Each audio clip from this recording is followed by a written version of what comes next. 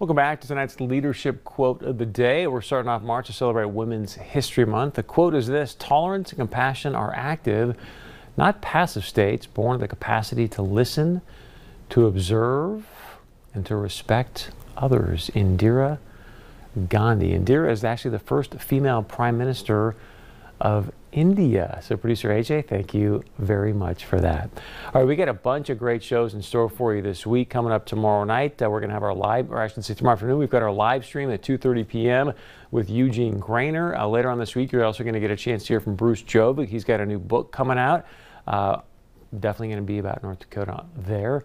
Then on Thursday as well, we're going to have a live stream at 3 p.m. with Congressman Kelly Armstrong. He's on the Energy and Commerce Committee, so please be sure and join us for that. Again, it's 3 p.m. Thursday. He'll be taking your questions.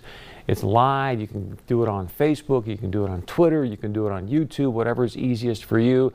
But great opportunity to ask Congressman Armstrong what in the world's going on, you know, with our grid, with Coal Creek Station, with the oil patch, whatever it is you want to discuss. Maybe it's about this COVID-19 bill, right? This so-called relief bill. Hopefully we're going to get a chance this week to talk more about that as well.